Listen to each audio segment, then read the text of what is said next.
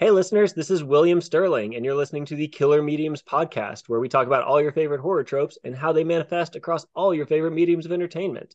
Today's topic is urban horror, and we're joined by guest Preston Fassel. As a warning, this is a very spoiler heavy podcast, so if you want to avoid spoilers for any of today's topics, especially Fassel's book Beasts of 42nd Street, the OG or the requel Candyman, or the movie Cairo, then turn back now. But with all of that said, here we go. Let's get spooky.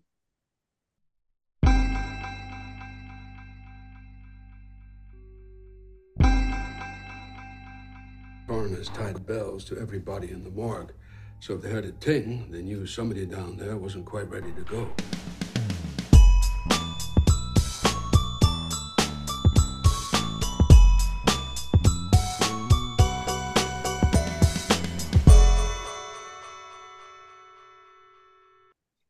Preston, thank you so much for joining us. How the hell are you doing today? I'm great, and thanks for having me. Of course. Let's start the episode off just kind of introducing you to anybody that isn't familiar with you. What's your niche in the horror community? What do you do? What do you create? Who are you? So I'm a author and journalist. I got my start writing for Rue Morgue magazine and contributed to several other horror publications over the years, Fangoria, Scream, and then made the transition into fiction writing. I published my first novel, Our Lady of the Inferno, in 2016, and Beasts of 42nd Street is my fourth book now, and I've got a fifth book coming out this October. Called Necessary Death, which is a nonfiction book that's coming out through HCI via Simon and Schuster. Ooh, okay. The last question of the episode is usually what do you have coming up? So I want to hold that thought until then, but I do want to hear about the nonfiction book. I guess I'll start off by saying, in preparation for this episode, I went through and listened to the Dead Headspace episode that you were on recently. You did a really cool job talking about your history with horror, your background kind of growing up, getting into all of this stuff, what drew you to 42nd Street as a topic for a novel. I don't want to make you rehash all of that here, but just a quick plug for that podcast, Dead Headspace, Preston's episode on there. It's fascinating. It is well worth turning me off for a little while. But I'll kick us off with just the topic of the day, urban horror. You have a book out called Beasts of 42nd Street that very much dives into just the nitty gritty underbelly of city life. So I think you're a really cool guest to have on for this episode. You've clearly got a good handle on what makes all of this creepy and scary and just like nauseating in a lot of cases. Um, but I want to pin down what exactly we're talking about first, because when we started talking about this episode, my impression was we were talking about urban horror. So I was just thinking the setting, the horror that takes place in a city, horror that takes place in a place where you are claustrophobically surrounded by people. But the more that I rewatched these movies and the more that I got into your book, I realized that could also have been talking about urban legends, because all of these pieces delve into that aspect of things also. So, in your mind, when we say we're talking about urban horror today, which direction are you pulling us? I'll follow you down whatever rabbit hole today. For me, it was the setting because I think that urban horror is very difficult to do well, and I think it can be done well, but that a lot of people either take the swing and a miss or they don't even try to take the swing in the first place because isolation is such a great element for a horror story. And even earlier today, I was thinking to myself about my favorite horror movies, and The Shining, The Texas Chainsaw Massacre, The Thing, isolation and being cut off from the rest of the world is such an element in the scare factor there. And if you're alone and you're in the middle of nowhere, that enhances this sense of helplessness. But if you're in a city and you're surrounded by people, maybe you're afraid of more human and grounded things. You're afraid you're going to get mugged. You're afraid you're going to get shot. You're afraid that somebody's not going to be paying attention and run a red light and hit you crossing the street. But you're not necessarily afraid of the cannibal clan that lives in the abandoned house down at the end of the dirt road. You're maybe not necessarily afraid of somebody going completely bonkers and coming after you because you can call the cops or you can, run to the neighbors for help.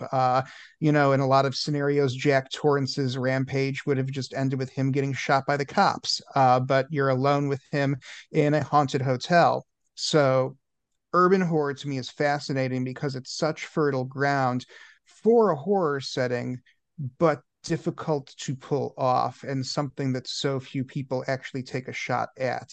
That being said, I think that bringing up the urban legend aspect of Candyman is interesting because urban legend was a jumping off point for Beasts of 42nd Street. And I can circle back around to that at the appropriate point. But I think they're both interesting perspectives to take on the episode. Yeah. Okay. So I like this then because in season one, we had an episode with Alfred Alley talking about the cabin in the woods as a setting, and it feels like it's going to be the polar opposite of what this conversation is about to turn into. So I'm excited to hit both sides of this coin. Um, you mentioned a couple of times there that it's difficult to do this well, and I know I've got one talking point I want to dive into with that. I kind of previewed this with you a little bit, but I want to hear from you first. What are those difficult things to land when you're creating a story in this sort of an environment? It's an inherently safer and more resourceful environment for your characters. Say for example, going back to the Shining analogy a moment ago, your apartment building is haunted and your husband falls under the sway of malevolent ghosts. Maybe you can call the cops. Maybe you can go to somebody else in your apartment building. Maybe you can run next door to a neighbor. You've got more potential avenues of escape. You've got more potential allies in your immediate surroundings. You have much easier access to hospitals, potentially law enforcement, depending on your circumstances or the circumstances of the story. If somebody's injured, then maybe it's not necessarily a life and death situation because you can call 911. But you take somebody out of the city and you put them into some place that's completely isolated, and all of a sudden, a lot of those things stop being options. So in a good urban horror story, you need to make sure that if those options are available, they're scary. They're like finding some way to restrict those options, I guess. Yes, and also having some kind of threat that can nullify potential aid. Like the Exorcist isn't quite urban horror. I don't know if you would necessarily consider that suburban urban, but you're up against demonic forces, and I think that The Exorcist is one of the best, what I call open horror movies in that the characters do have such access to and interaction with the world at large, but still find themselves up against something that they can't reason with and can't take out or control through scientific or modern means. And even in The Exorcist, eventually it all gets isolated to that bedroom.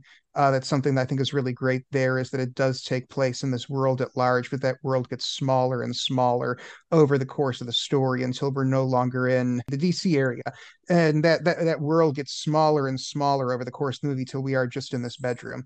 So if you're going to do an urban horror story, you need to make sure that you're dealing with threats that can't just be easily solved with a phone call or a trip to the neighbors or a something in your everyday life. I like that. And I really like using The Exorcist as a lens for it too, because you're right. In the first, like, however much of that movie, they have any resource they want available to them. You want police? Okay, you get police. They're not going to help. You want an exorcist? Here, have two. They're not going to help. And it really helps drive the stakes up when, even when you have all these resources available, your cell phone works in this movie. And it doesn't matter. The big bad thing is still coming after you. I think it's also important, like you're saying, with the sense of isolation, that you earn that sense of isolation a little bit. So the movie that I wanted to rag on just a little bit, and side note, this is a very positive podcast, but Scream 6 fell very flat for me because they sold it as an urban horror movie and then just never delivered on that promise. There were like two scenes in the whole movie where there were crowds of people that they were having to navigate, and otherwise they left the party and all of a sudden the street's completely empty and they're isolated. They're in there they're in their apartment and like screaming bloody murder, and nobody's coming to check on them. Apparently, this entire block is abandoned. It's just like there's just nothing going on here. So using that setting but making it feel full is so critical for this. And if we're jumping the gun a little bit, I feel like that's something you did very well in Beasts of 42nd Street, is just making sure that it feels like this really dense, lived in world that your story is taking place in. Was that something that you were trying to be conscious of through the writing of the book? Do you have any tips or tricks for how to make a world feel more well rounded? So much research went into that book. I think that I probably spent more time researching it than I actually did writing it because I wanted somebody who lived in New York City circa 1977 to pick that book up and recognize where Andy Liu is at any given point and to say, okay, that's this place. The Colossus is a stand-in for the old Roxy Theater. The Punk Club is a stand-in for CBGB, and I just wanted to pay as much attention to atmosphere as possible in order to enhance that sense of reality and to bring the reader into this world. And you asked before about my niche. I tend to write stories set against the backdrop of 42nd Street. And something that I feel is really great about that is you sort of get the best of both worlds because you've got the big city, you've got this urban environment, but 42nd Street ran on subculture. And you were dealing with a time and place that, despite its location in New York City, perhaps didn't have as readily available access to a lot of those resources that we talked about before. This is an incredibly vice-ridden scene. These were not people who could just go pick up the phone and call the police if they were up against some kind of issue. This was a scene that ran on organized crime. This was a scene that attracted a lot of who were considered the dregs of society at that time and provided them the safe space. The show Pose on FX really does a great job of showing, some of the people who would have been gravitating around this place. And so you're in the city, but you're isolated from the city at the same time. And that's what I think makes 42nd Street such fertile ground for horror and thriller. Do we want to scrap the blueprint a little bit and just really dive into 42nd Street here, and we'll come back to Candyman and we'll come back to Pulse kind of second and third? It's your podcast, however you want to do it. Let's do it. We've already got this ball rolling a little bit. So um maybe with the Cliff Notes version here, because I've already plugged Deadhead Space. You've got a really good explanation of 42nd Street and all the intricacies of it there. But what is 42nd Street in a nutshell? And then we'll use that to kind of build into Andy Liu's story some. So 42nd Street has gone through a lot of really interesting evolutions throughout New York's history. Way back in the day, this was an area where there were a lot of burlesque houses. And then the street went through a kind of mini gentrification around the World War II era, and they built all of these epic movie theaters. They called them the movie palaces. And if you can find photos of these things, they were like these really amazing architectural feats. They were movie theaters that looked more like opera houses. And they really geared these places towards the returning World War II veterans, their growing families, and this new generation of prosperity emerging in the post-war era. And this was, the height of Hollywood glamour, going to the movies in a suit and tie, women in fine dresses after church on Sundays, going to watch Casablanca, going to watch, Alfred Hitchcock movies in the 50s. And then television rolls around, and television just absolutely fucks 42nd Street because the market completely drops out of the bottom of this luxury movie theater going experience, because now you can stay home and they're coming out with the first made for TV movies. You've got I Love Lucy being broadcast directly into your living room in prime time. Why take the trouble to walk the streets of the city when you've got entertainment right here in front of you?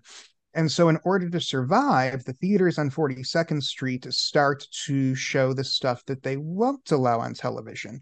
And this is really where exploitation cinema gets its second life. There have always been movies around like Reefer Madness and oh, there's another one that's like Reefer Madness, but it's a cocaine scare film. But there was this generation of exploitation movies in the 1930s and 40s that kind of fell by the wayside at the height of this Hollywood glamour. Exploitation kind of became more domesticized with Roger Corman, juvenile delinquent movies. But now with 42nd Street specifically and movie theaters more broadly facing this crisis of television, they've got to take things a little edgier and a little bit more extreme. And this is really here in the early 60s where we start to see the birth of exploitation cinema and grindhouse cinema as we think of it now. That's, eventually leads to stuff like Switchblade Sisters and Candy Snatchers and much more, for lack of a better word, puerile and exploitative fare. You can't see boobs on your television set at home. You maybe can't see a dude get his head blown off with a shotgun on your TV set at home, but you can on 42nd Street. And so the theaters on 42nd Street survive. And in the process of surviving, they start to attract to different elements because now it's no longer the Square John crowd. It's no longer, nice families going to see the new Doris Day Rock Hudson movie. Now it's somebody who does want to see somebody get their head blasted off with a shotgun. And they really start to diversify the types of movies that are being shown there too in order to cast this wide net and attract people who may not feel welcome in other environs. They start to show queer cinema. They start to show cinema by African American directors who maybe can't get play in other places. And as a result of this, 42nd Street becomes this sort of catch all for people who don't feel quite at home in other parts of the world. I mentioned Pose before. 42nd Street was a major hub of the drag and queer community in the 1970s and 80s. And so 42nd Street sort of transforms into what I've always lovingly called this kingdom of the damned, where all of these subcultures and all of these groups of people, all of these demographics who don't have another place to go can drift to 42nd Street.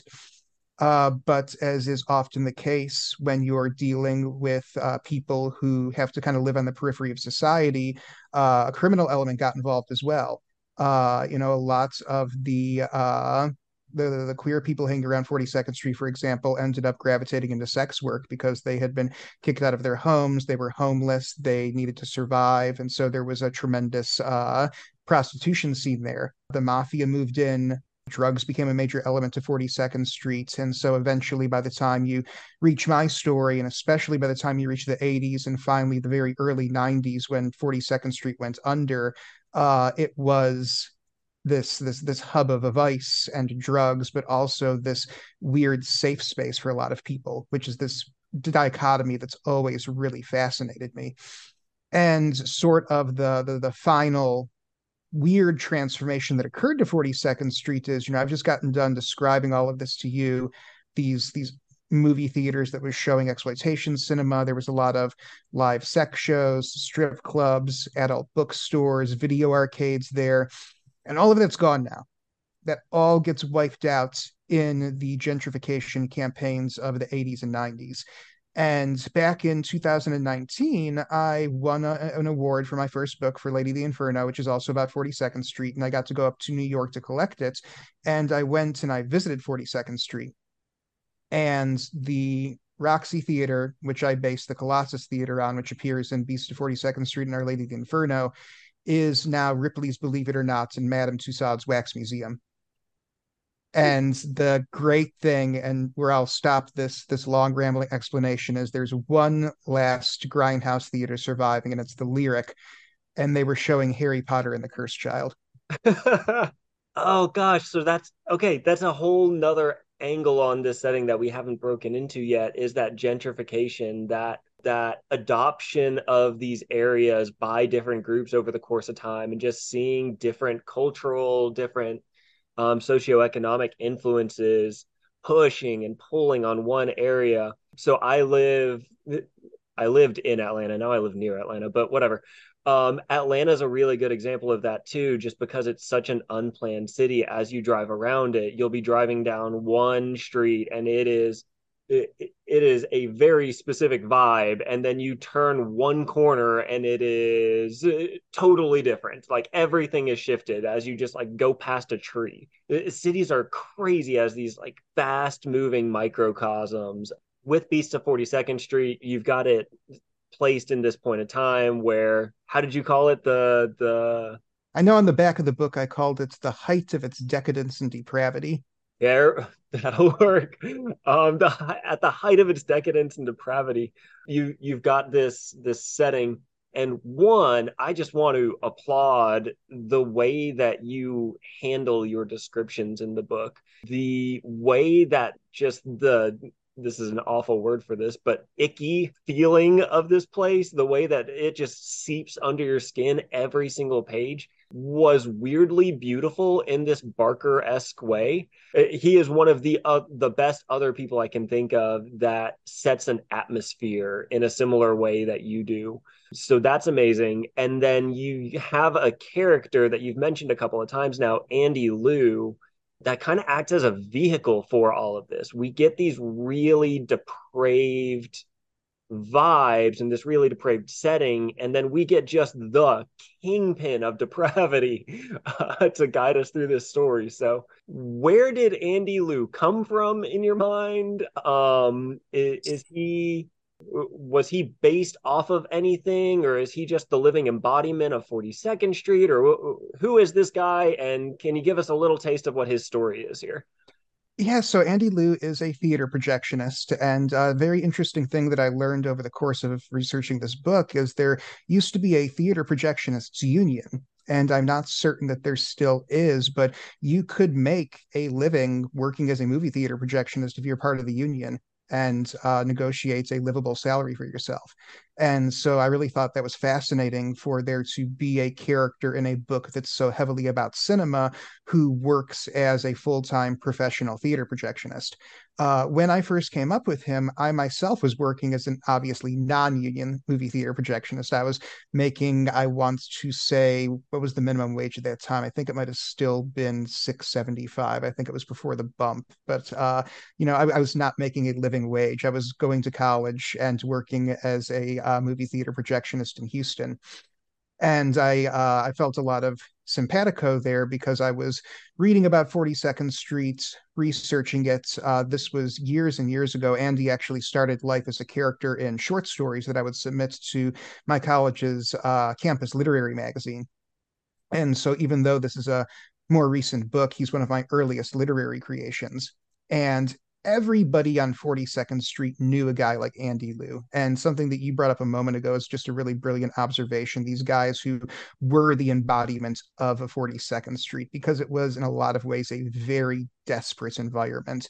When you read about the fall of 42nd Street, gentrification certainly helped to deliver a death blow, but also the AIDS epidemic, the crack epidemic also dealt their own death blows to 42nd Street. Things had just become really untenable there as a place to live. And Andy is kind of walking desperation.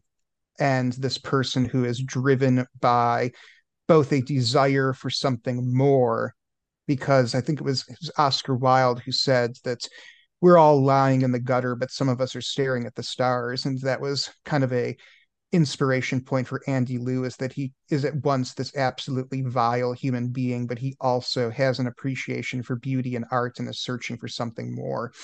And talking to people who had lived on 42nd Street, who had been there back in the day, they all knew somebody like this. And so, in a certain way, he's an amalgamation of all those people. He is the guy that you would have known if you hung around 42nd Street. I also saw in him sort of my own worst case scenario. At the time that I first conceptualized Andy Liu, when I was working as the theater projectionist, was not a great time in my life. My mother was in the hospital with leukemia. My brother had just moved out of the house for things that he had to take care of. We had just moved. I didn't have a lot of friends. I was having difficulty meeting new people. I'd just gone through a mutual breakup that was necessary but sad. It was one of these cases where we realized we just weren't right for one another and weren't going to make one another happy if we stayed in a relationship. And so I was myself, going back to something we talked about earlier, just complete isolation. And a recurring theme in my attempts to keep and maintain relationships at that time, and this is going back to 2005, 2006, before I feel like horror kind of got rehabilitated in the media, people were really put off by how much I liked horror stuff. And I would, be talking to somebody, feeling like I was getting a good relationship going with them, be that romantic or just a friendship or just meeting new people at school. And then it would come up and I'd start talking about horror stuff and everything I knew about horror and how much I enjoyed horror. And this was always something really off-putting to people. And I remember coming home one night from that movie theater. It's like 11 o'clock at night. My dad's asleep. I'm the only other person in the house. I've like gone to school that day and then gone to work and probably not said anything to people other than theater six on the left while helping take tickets in between starting the projector. And I had dropped it down to like 170 pounds, and I'm sitting there alone in the room where I've got all my movies, and I'm looking at my shelves, and virtually everything there is a horror movie. And I'm thinking to myself, this is why you're alone, and what the hell are you going to become? And kind of my worst case scenario that I produced from that was Andy. Third point of inspiration, I knew my own Andy. My brother and I went to high school with a guy who was the stereotypical, like, breaks bad too hard kid. I don't know if this is somebody that everybody knows in their lives. I don't know how unique this was, but he was the straight A student. He was president of language clubs, really popular, really well liked, really academically gifted. And it was all because of this pressure his parents put on him. And this poor guy's adolescence was a pressure cooker where they just kept turning it up. It was, you will succeed, you will be the best, you will go to a good college straight out of high school, you will be getting, five-figure income straight out of high school. And he did. He graduated a year before my brother and I, got a five-figure job out of high school, working for some kind of tech company. He was doing something with IT, I can't remember. And then he just cracked, and he cracked bad. And he went from, square John middle America to, he turned his apartment into a 80s style punk squat. Dyed his hair black, started dressing like a, Sid Vicious era punk rocker. Tulsa at the time had a big underground punk scene, and going back to something I mentioned earlier, a lot of people in it were LGBT and had been disenfranchised by their families because of that and were homeless. And this guy kind of turned his apartment into like a place where they could all crash and have a safe place to be. But we're talking a 18-year-old kid providing a place for like 15 and 16-year-old kids, and in some cases even people in their 20s to just hang out. Drugs very much got involved, and he reached a point where he told them, I can no longer pay to support all of you staying here. And somebody asked him, well, will you accept morphine as payment for staying here? Because they had some kind of hookup at a hospital. And he ended up getting hooked on morphine, like Andy in the book, and just his life just like absolutely torpedoed. And the description of Andy's apartment is actually a significantly toned down version of what this guy's apartment actually ended up looking like. Because in my original draft of this, I described what his place actually looked like. And I was like, nobody's going to believe that anybody would actually live somewhere that has garbage all over the floor and like rats' nests all over the floor and like a kitchen sink filled with plates that haven't been cleaned for weeks at a time. And so I actually had to tone that down. And Andy is the three-way combination of those factors. Let me start by thanking you for opening up so much about that. I know like digging into pasts like that sometimes can be hard. So thank you. Two, that was toned down. Yeah. Oh, Yeah. oh my God. The His apartment in the is a lot. the very last time I went there, because before I left Tulsa, I had to go see him one last time, say goodbye. And it was shortly before he got evicted. There were holes punched in the walls that they had taken blocks of styrofoam from like styrofoam coolers and tried to like seal the holes in the walls. And at a certain point, because the lease was paid separately from the water bill, the water had gotten shut off and they continued using the toilet. And when the toilet no longer became an option, they had begun using the bathtub and the sink. And when somebody complained that they were sleeping in the bathtub, they started going to the gas station around the corner and stealing the plastic, like big gulp cups, and bringing them back and using those as portable toilets that were then being left around the apartments until they filled up. And when they filled up, they were sticking the lids on them and then going out and throwing them onto the roof of the building at night. I don't have any appropriate to any of that. Holy shit. Okay. Yeah. Um, yeah. Okay. So when you read it in the book, it gets even worse.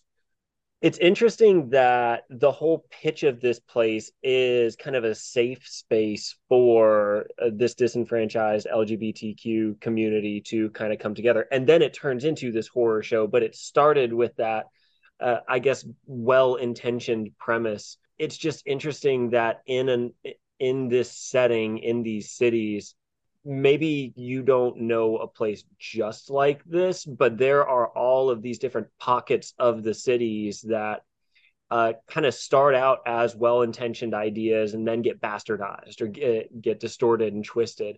And it sounds like 42nd Street is very similar to this. We've got this same idea with the apartment. I think this is a good point to spin into Candyman a little bit because it starts dealing with this some, especially in the requel. But with Candyman, I guess if anybody hasn't seen Candyman, can you set the stage for them with what is the premise of we can hit these movies one at a time or we can kind of hit them all at once, whatever you prefer. But what's the basic idea with the Candyman movies? What are we diving into here? Yeah, so Candyman is a movie based on a Clive Barker story called The Forbidden, and they did something really great with it. The original story is about London council housing, and they moved it to what's essentially the American analog to that, which would be housing projects in the inner city. And the first movie is about a grad student who is researching inner city urban legend. And she stumbles across the urban legend of Candyman, who is this malign presence who is supposed to stalk the Cabrini Green housing projects, which really were housing projects based in Chicago. And he is a hook handed man who will appear in your mirror and kill you if you decide to summon him by saying his name 5 times. He's this sort of inner city take on the Bloody Mary urban legend. And it's really interesting in the way that it delves into the perpetuation of mythos in certain areas and what urban legends are and the kind of function that they serve in society, and then also how this dovetails with the culture of the housing project at the time. And then in the requel that we got a couple of years ago, we go back to Cabrini Green decades later, and the area has now been gentrified. And the movie is this examination of the intersection of urban legend, gentrification, and the racial violence, especially of the past couple of decades. So Cabrini Green was kind of where my head was at when I was trying to make that connection here. With depending on a what movie we're talking about, so what time period we're talking about, and then b what group of people you're a part of. Cabrini Green and Candyman himself kind of play as two very different concepts here. Candyman himself is this terrifying force that is going to come and kill you if you make the mistake of saying his name 5 times, but also he's a little bit of a hero figure, especially in the requel at the very end, that comes in and that stands up for the people that live here against all of the other forces that are trying to come in and screw all of this stuff up and take what's theirs and everything else. It's just kind of interesting thinking about these two movies and how they play off of that same concept. And I don't know, I guess I'm wondering, What are your thoughts on this? Am I totally off on the wrong road here, or is there something to this? No, no, because it's interesting because I've always been confused by the execution of the Candyman character because he is the son of a freed slave and he has a affair with a white woman and then he gets lynched for it and comes back as this vengeance wraith in the place where he was killed becomes Cabrini Green. And okay, so far it's this really potent symbol that this place where this innocent man was brutally murdered becomes this housing project, which and then the second film, the requel, they really, kind of liken to a ghetto, this place where they have forced all of the black inhabitants of this area into this one place so that, quote unquote, polite white society doesn't have to deal with them. But Candyman goes after the people who live in Cabrini Green. And he is this symbol of terror and fear for the people of the housing projects, akin in a lot of ways to the way that white society is a symbol of fear for them. He just indiscriminately comes in and kills and preys on these people and, puts them into the state of constant terror. And it's just always been a weird execution for me. They really lean into it in the second movie with him being very much symbolically linked with violence against black men, police brutality, but even still in the requel, he's this guy who is terrorizing the black community. And always been a strange thing to me because I'm Jewish and it's like, okay, if I got killed in some kind of anti-Semitic hate crime, and then I get to come back from the dead as like this superpowered ghoul, I'm not going to go start killing the members of my show. I'm going to go after the people who came after me. I'm going to go after the people who perpetuate the culture that came after me. And maybe because of my lived experiences, maybe because of who I am, there's an element of the narrative that I'm not seeing personally. Maybe I have a blind spot that I'm not picking up on, but I always thought Candyman would have been a cool kind of like supernatural vigilante character, or at the very least have him as this force that's not perpetuating what was carried out against him. I So my first thought, there's a weird thing about him being a reflection of that, and then having to look in a mirror and saying his name to summon him effectively. But then yeah, I'm right there with you. It's a little bit contradictory the way that he's presented and wielded throughout the movies, and then the way that he jumps in at the very end of the last one and like, oh, these cops are about to come after this character and like the corrupt police force, and he's gonna go gut all of them, even though the main character, whose name I should really know, but oh well.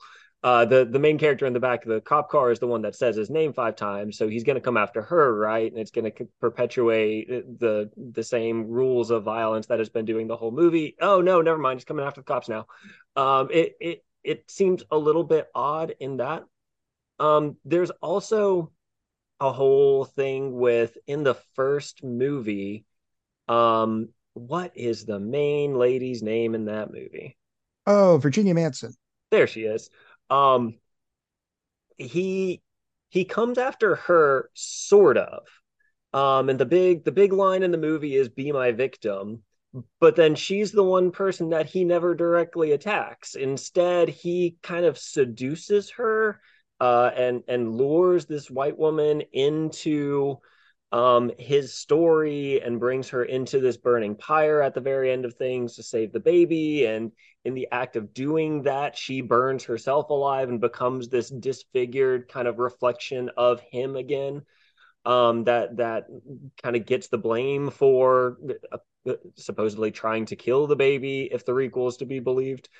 Like her story gets so bastardized and corrupted, just like his did, that she gets turned into this horrifying figure similar to him. So I'm wondering if maybe in Candyman's eyes, this has all been building up to something.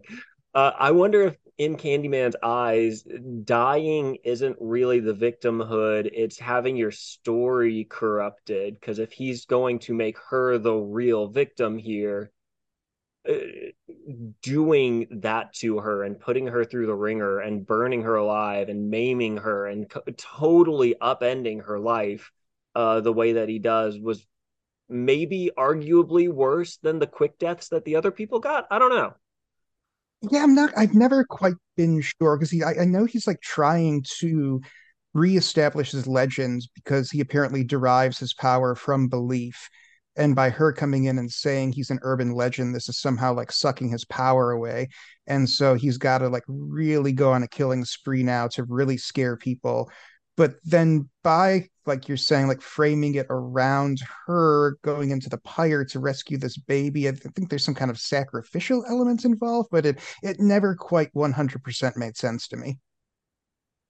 Yeah, but it does get us back to this whole urban legend idea, right? When we have so many people living in such a compacted space, these orally passed around stories about Bloody Mary or Candyman or what name you, they kind of gain a life of their own. They become their own terrifying thing in the sense that nobody's really sure what's true about them or not. Nobody's really sure where the lines are drawn between fact and fiction. And is Candyman real? No, I can go upstairs and say Candyman in my mirror 5 times and nothing's going to pop out and kill me. Probably, but then where did the stories come from? Like, where did this little like inkling of terror like start?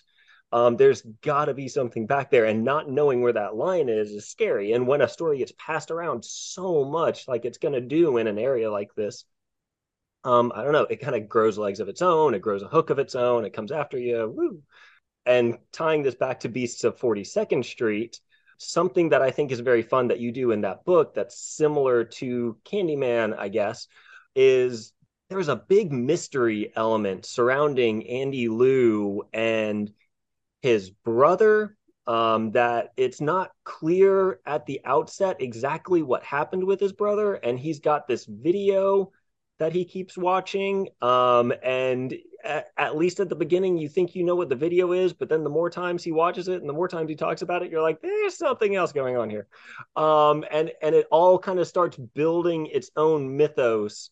So I'm assuming you might have something to say to that with the building of a story in such tight knit communities and tight knit spaces. Yeah, so I was really fascinated. 42nd Street was rife with urban legends because, of course, it was. And one of the big urban legends that was really popular on 42nd Street in the 1970s, there were two of them. One of them was, of course, that snuff films existed, and if you went to the right place on 42nd Street, you could see an actual snuff film, or that, somebody's brother's drug dealer's girlfriend had gone to a party where they showed a snuff film. And that was fascinating to me because that has always been a very scary and very upsetting narrative device for me. One, because when I was just out of high school, the very first job I had was as an intern for a police department evidence room. And so I've seen crime scene photos, and the idea of that being recorded and recorded for entertainment purposes is just really upsetting. And then movies have always been a safe space to me. And I've always said that in a world where snuff films theoretically exist, they are the black masses of cinema. They're this corruption and perversion and inversion of something that should be good and pure and artistic. And then just at the time that I was coming up with these stories, I was seeing a lot of really great movies that involved snuff films. Tasis. I'm gonna lose more credit for this. That's not El Motivar. It's Amenabar. This really great Spanish film called Tasis about a high school girl or a college girl who uncovers a snuff film hidden in her college's library. I saw 8 millimeter around this time, but that was just something that was, firing up my imagination. And snuff films on 42nd Street, this big thing. Now, the other urban legend that was drifting around 42nd Street, and the one that's even more interesting, and it often dovetailed with the snuff film urban legend, was that some of the movies playing 42nd Street had literally been produced by the devil.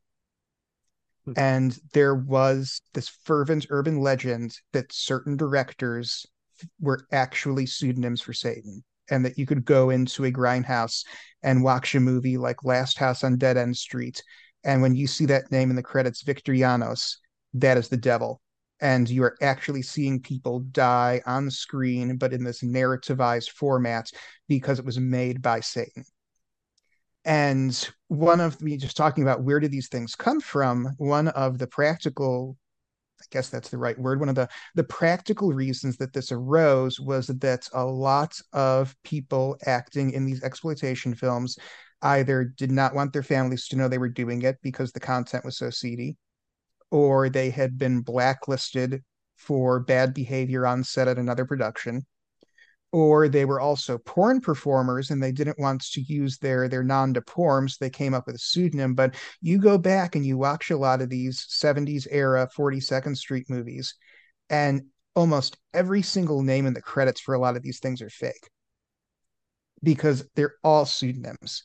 And you try and track them down. It's like, okay, well, let's look up what other movies Victorianos has made. Victorianos hasn't made any other movies because Victorianos is actually a dude named Roger Watkins. There is no Victorianos. It's a guy named Roger Watkins, and he spent most of this movie's production on methamphetamine. True story. Uh, and so you can't find out who these people are. These movies are really uncannily real in a lot of ways and uncannily really cheap and shitty looking in a lot of ways. And it's like you can't, and the print has been blown up from like 16 to 35 millimeter, and that's sort of fucked with the picture. And this print has also been shown up and down 42nd Street, and it's all scratched up, and the audio's bad, and maybe the projectionist is on heroin, and so it's out of focus, and you see this thing and it's this really off-putting, upsetting experience. And so yeah, maybe it's true, maybe the devil did produce this movie. And I just loved the idea of fusing these two urban legends that were so prevalent at the time of snuff films bouncing around 42nd Street and the devil making movies and the devil maybe being on 42nd Street. And those were two really big launch pads for the story. Nice. I I tried to make us pick urban stories or urban legends at the beginning, and we're just doing them both. Fuck it. um, oh my gosh, this is so fascinating. I've got to keep us going though, because we're getting close to the hour mark already. What the hell? Candyman, though, passing thought, we absolutely cannot talk about this film without talking about Tony Todd. So, Tony Todd, how much do you love He him? deserved he does I really wish that they had done some different things with the narrative because I really feel like Tony Todd could have been another Robert Englund who has like 8 Candyman films under his belt. That franchise got done wrong. And I mean that's the subject for an entire podcast. But I mean, you know, they were sending the Candyman movies straight to video back in the 90s. It was like Hellraiser, Leprechaun, and Candyman. And it's like it's not bad company, but still that's what you're giving this guy. I mean, he's got such screen presence. He just sells every single scene he's in. I mean, he has such star quality, such star power, and he's such a sweet person too. I got to meet him a couple of years ago, and he's just a very kind, very personable, very down to earth man. Somewhere in this world, probably lost now, there used to be a picture of he and I playing Nintendo together. Because I got to meet him to talk to him about a story. He had recorded voiceover work for a video game for, I want to say it was the Switch. I don't think it was the Wii U, but just such a sweet guy. It was cool to see him get to come back in this one. But yeah, he really should have gotten more opportunities, and the franchise should have gotten more opportunities, if for no other reason than to give Tony Todd those opportunities. Okay, so I've got to go on a little bit of a tangent here. Do you remember what you were playing, and do you remember if you won?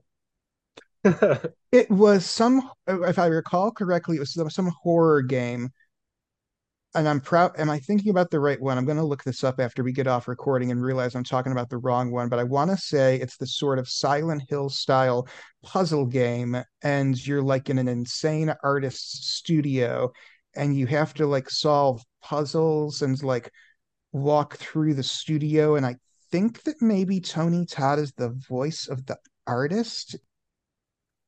Layers of Fear 2 with Tony Todd in it. I'm sure like the people that listen to this podcast are horror fans. Like I don't think I have any. anybody that doesn't deep dive into horror listening to this casually, but just in case, can you tell us the Tony Todd B story from Candyman? Because that's just always good to dive into I with the bees scene. I actually don't know this one. Oh, okay. I'm gonna get the details wrong here, so apologies to everybody involved. But apparently, when they were gonna film the bees scene where he's just got those bees all in his mouth and he starts spitting them out, he managed to work out some sort of a contractual thing where he got like $1,000 for each bee sting. Wow. So that was the way they got him to film that without CGI or anything else like that. Like he actually just stuffs a bunch of bees in his mouth and is like, "All right, let's do the scene. Come on." And because of my wife, I actually know there's a very safe way you can achieve that. You can hide the queen and then use pheromones where they will not go into an attack mode. She's going to lambast me for this because she's very interested in beekeeping, but there's a way that you can actually cover somebody with bees and the chance that they're going to get stung is virtually zero.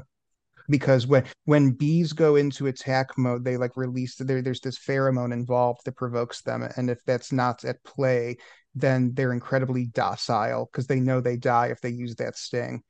So you can actually pull that off, and have somebody walk away. Oh, sorry, Tony, you don't get $1,000. Nobody got stung. Unfortunately, they were not that smart on the production. I know he got stung repeatedly. Oh, So, they needed somebody who knew what they were doing. right? Oh, the beekeepers.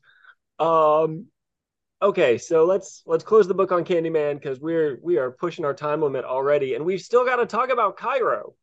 Um, Yes. so first comment, thank you for introducing me to this because I had not seen it before, and it is unnerving as all get out.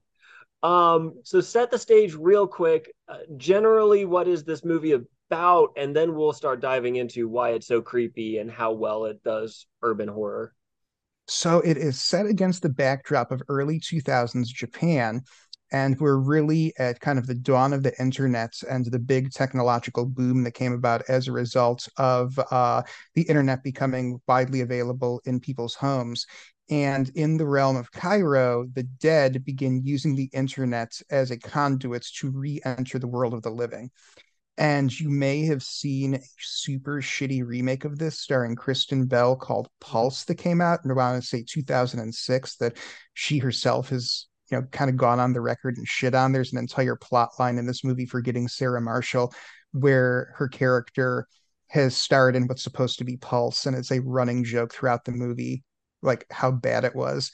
The remake is terrible, but the original is just so unnerving and it works so hard to create this sense of isolation in Japan, which you think Tokyo, you don't think isolation. But the director just does such a damn good job because one of the kind of conceits of the story is that meeting a ghost drives people into the state of suicidal despair, and Japan is slowly becoming depopulated throughout the film as more and more ghosts enter the realm of the living and drive people into these states of total desperation, and they end up dying. And so throughout the movie, the world is getting depopulated. And it's just so spooky that as you watch this and you start to realize progressively there's less and less people in the movie.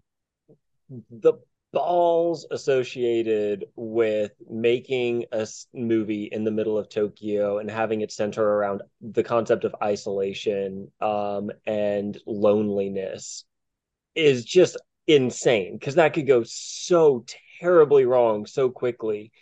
And just the expert way that it's handled here is a feat all to itself. Um, I think it's really interesting watching a movie that was set at the beginning of the internet being so scared of the internet because we've seen nowadays how the internet can get bastardized all on its own and it's a whole own box of horrors at this point, totally unlike anything that could have been predicted back then, but just the fears surrounding being able to log on and connect with anybody at any point, but not really connect to anybody at any point is harrowing. And then the ghosts start coming through. Um, the standout scene for me was the lady at the end of the hallway, that one of the main characters sees, and she just This, looks like a normal person to start with, like anybody else that you saw in the movie up to that point. And but as soon as she starts to walk, I don't know how they managed that. I don't know if that was just the actress leaning into the role really well. I don't know if they sped up or slowed down the tape or something, but whatever they did was the most unhuman thing imaginable, and it's amazing. I know, yeah.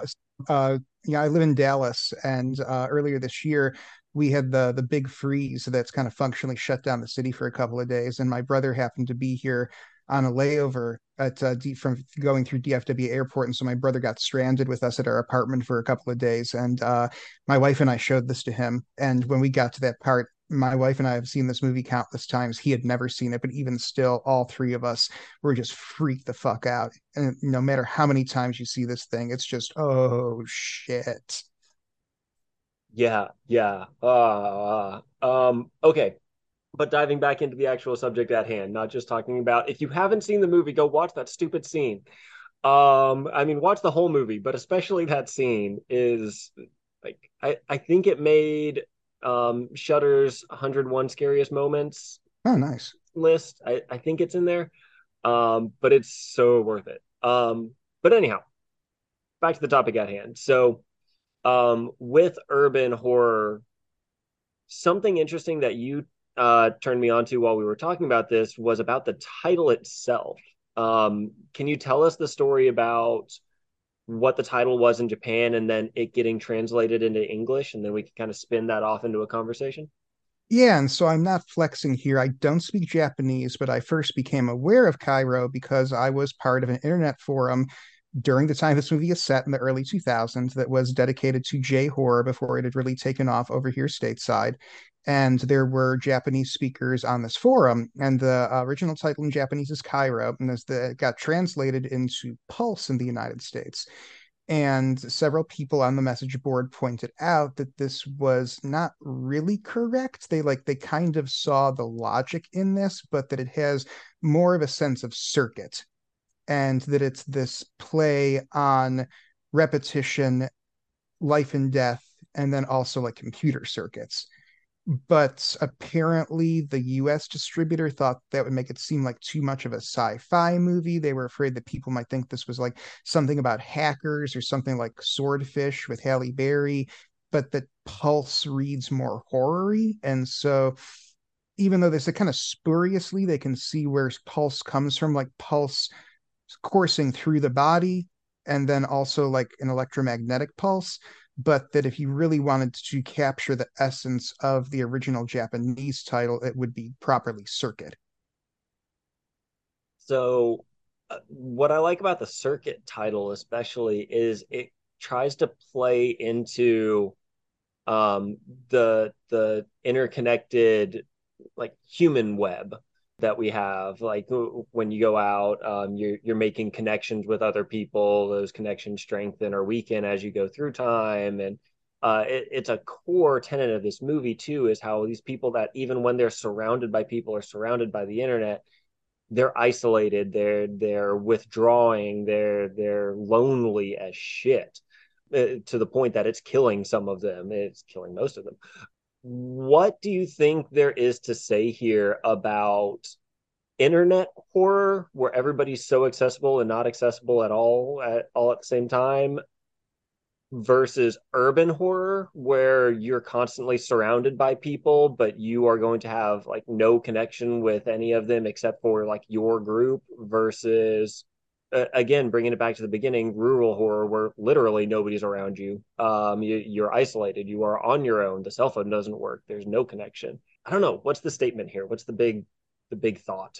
I just think it's a fascinating movie in how it's how it really looks at how even though we do have the opportunity to connect to other people through the internet, that for a lot of people they don't feel that sense of personal connection. This was actually kind of a social issue movie when this came out in Japan, because a lot of what you're seeing in that movie was really happening at the time and is still continued to happen to this day. There was a financial crisis in Japan back in the 90s that sort of really devastated the up and coming graduating class generation. And they're still struggling with the repercussions of this because of the low employment numbers. A lot of members of that generation never ended up getting married and having families. And it's been this cascade effect that's still impacting the country. And we're kind of seeing it in Cairo at this very pivotal moment where there were these really real concerns that people weren't able to form connections with one another and were super isolated, and how the internet might be a way to help overcome that. But at the other hand, the internet might also be a way that isolates us from one another even further because it places these artificial barriers between people. Something really fascinating I've seen is that I have watched some people's social media presences and how they interact with people via social media as a medium and how they present themselves to the world. And then I've met them in real life, and they've been completely different people. And it is sometimes surprising and sometimes really upsetting to see how the internet can allow someone to remake themselves into a different image that's, for better or worse, isn't them. Uh, we don't have time to talk about this, but another really great urban film that plays into this is Videodrome, which I feel in a lot of ways really saw the internet coming with the new flesh and the retina of the mind's eye, and how one day we'll all give ourselves video names that will make the cathode ray tube resonate. And it's like, well, we've gotten there now, but they're not called video names, they're called Twitter handles. Uh and I really think that more points. I'm losing all the points tonight. The director of Cairo, the writer director of Cairo, like saw something coming about the potential ills and benefits of the internet, and how it can be this either tool of connection or this tool of ultimate isolation through connection.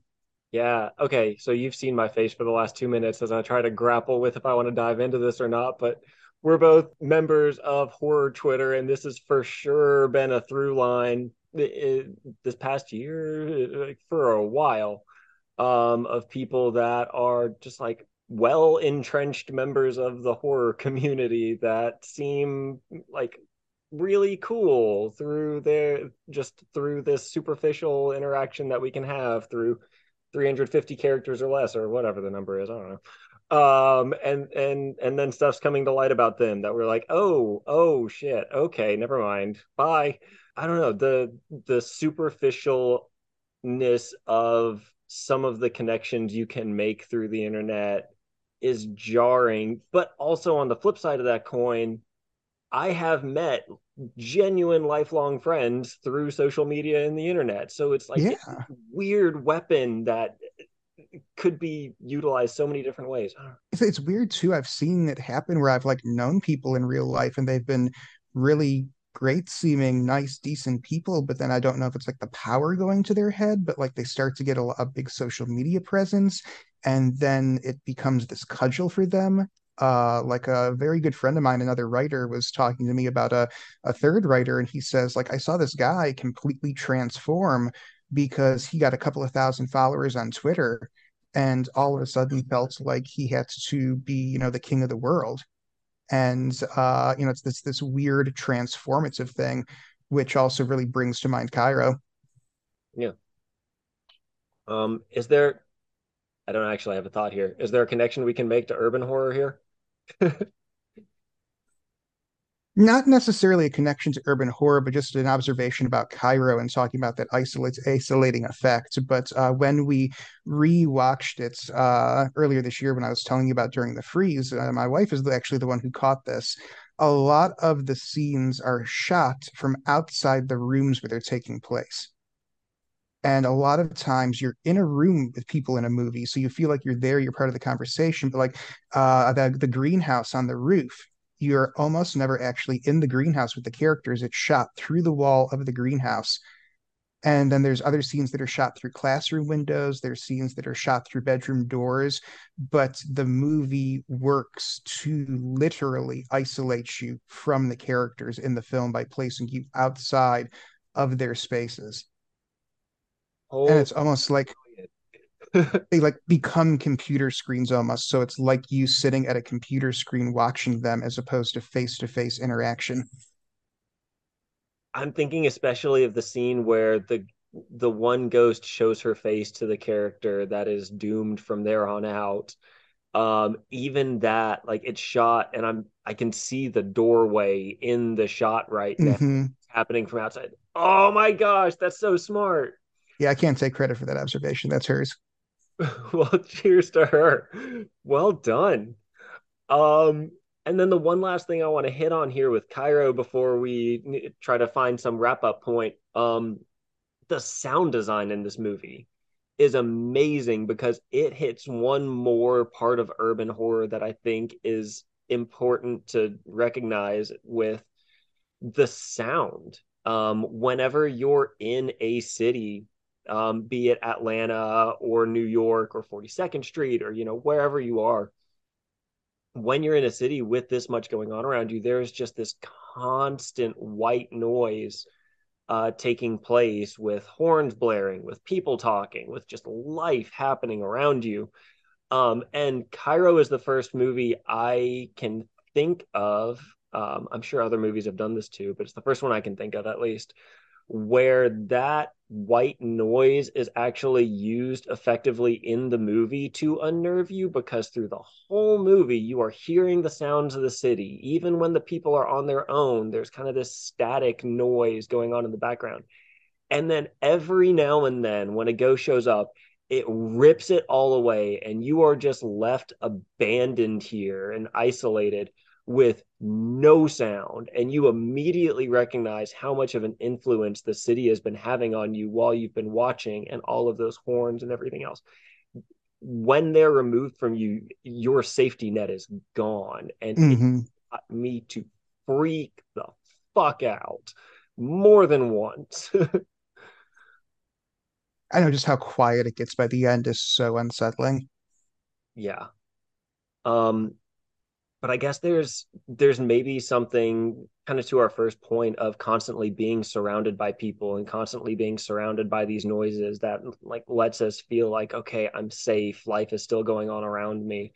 And you can kind of get into that mindset in a city in an urban environment. Whereas if you go out to a rural environment, it's very quiet all the time. There are some bugs, maybe if you're lucky. Um, but even those like aren't going to provide kind of the same comfort blanket of existence continuing around you. I think you're absolutely right. Cool. Anything else with urban horror that we haven't touched on yet? I think we've hit on a lot of really great stuff.